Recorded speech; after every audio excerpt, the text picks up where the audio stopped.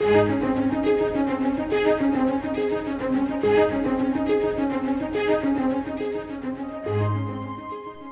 live in a changing world that is full of questions, and the answers must come from the unchanging truth of God's Word.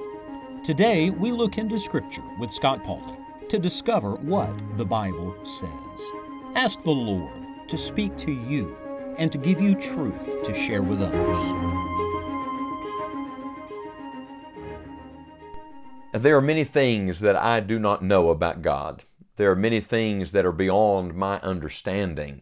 And why is that? Because I am a finite being and He is an infinite God. And yet, isn't it glorious? Isn't it wonderful that God, through His Word, has revealed Himself in such a way that there are many things we do know about God?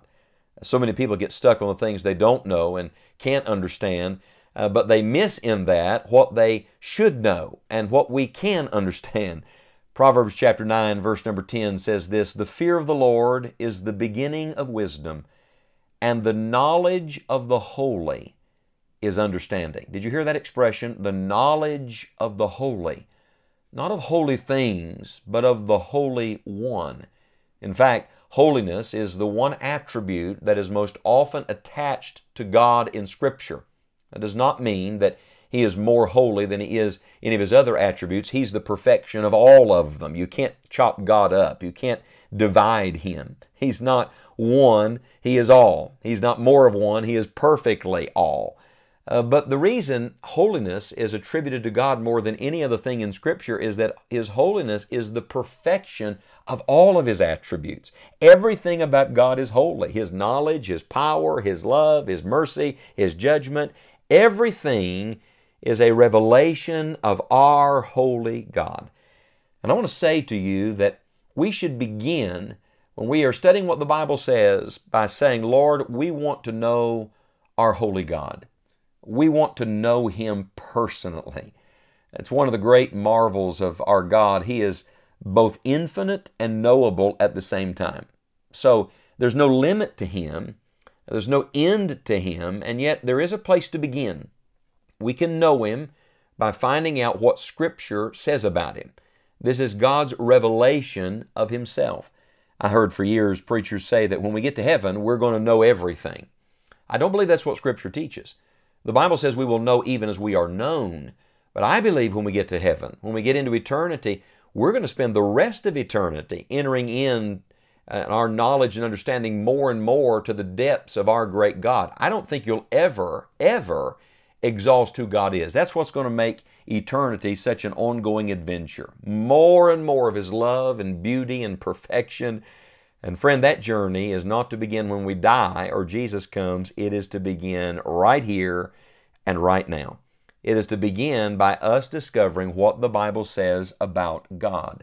So what does the Bible say? Well, we can't be exhaustive about this, certainly not in this brief time we have to study together.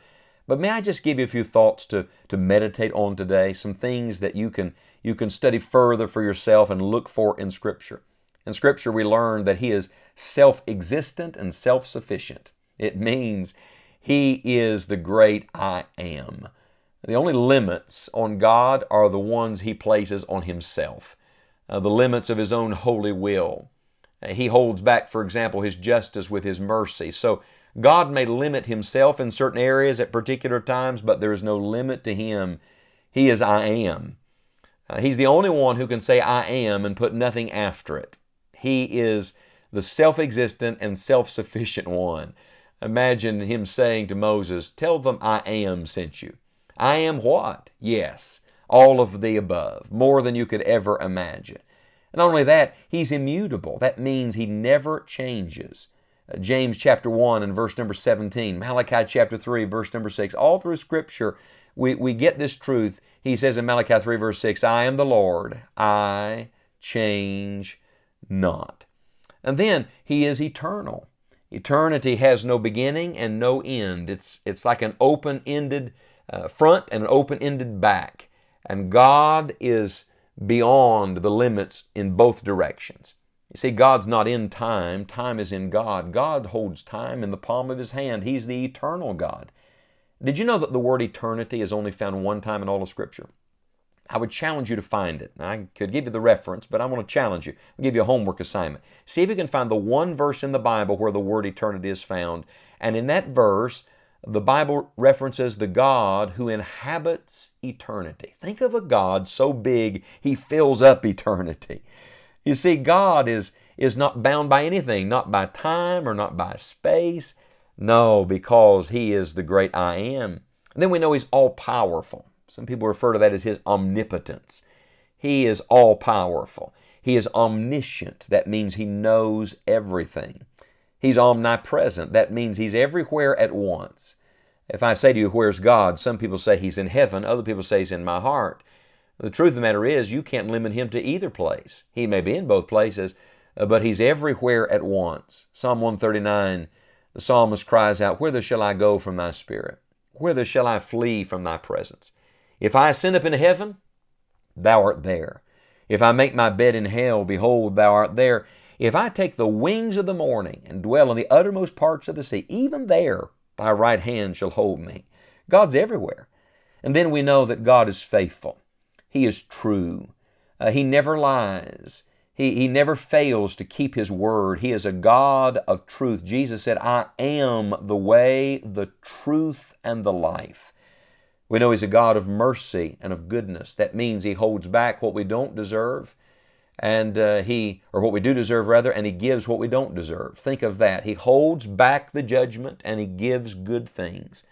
What was the psalmist saying in Psalm 23? "Surely goodness and mercy shall follow me all the days of my life, and I shall dwell in the house of the Lord forever."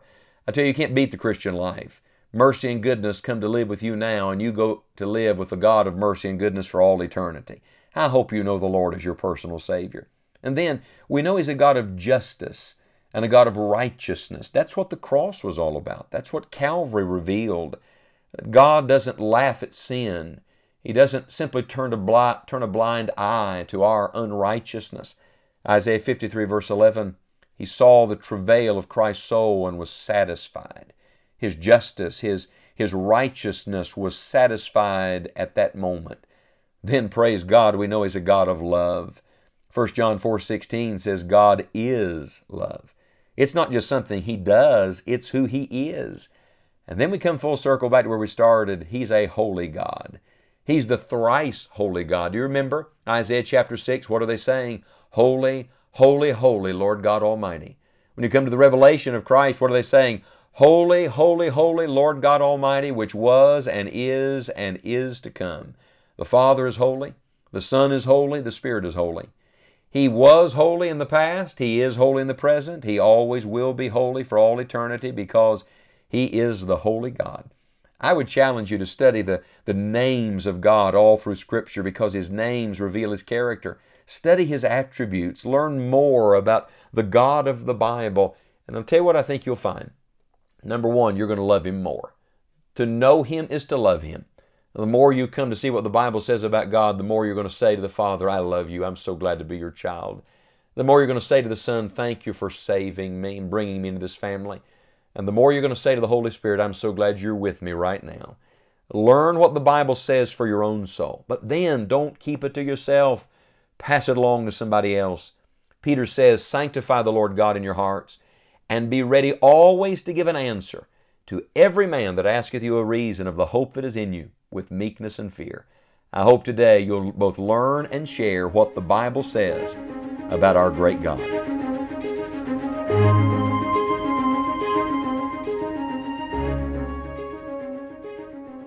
It is our prayer that your faith will be strengthened as we study God's Word and that you will share His truth with others. If you're being blessed by listening to Enjoying the Journey and would like to have a part in this ministry, you may make a tax-deductible gift at scottpauley.org. Thank you for your support and continued prayers. May God bless you richly today.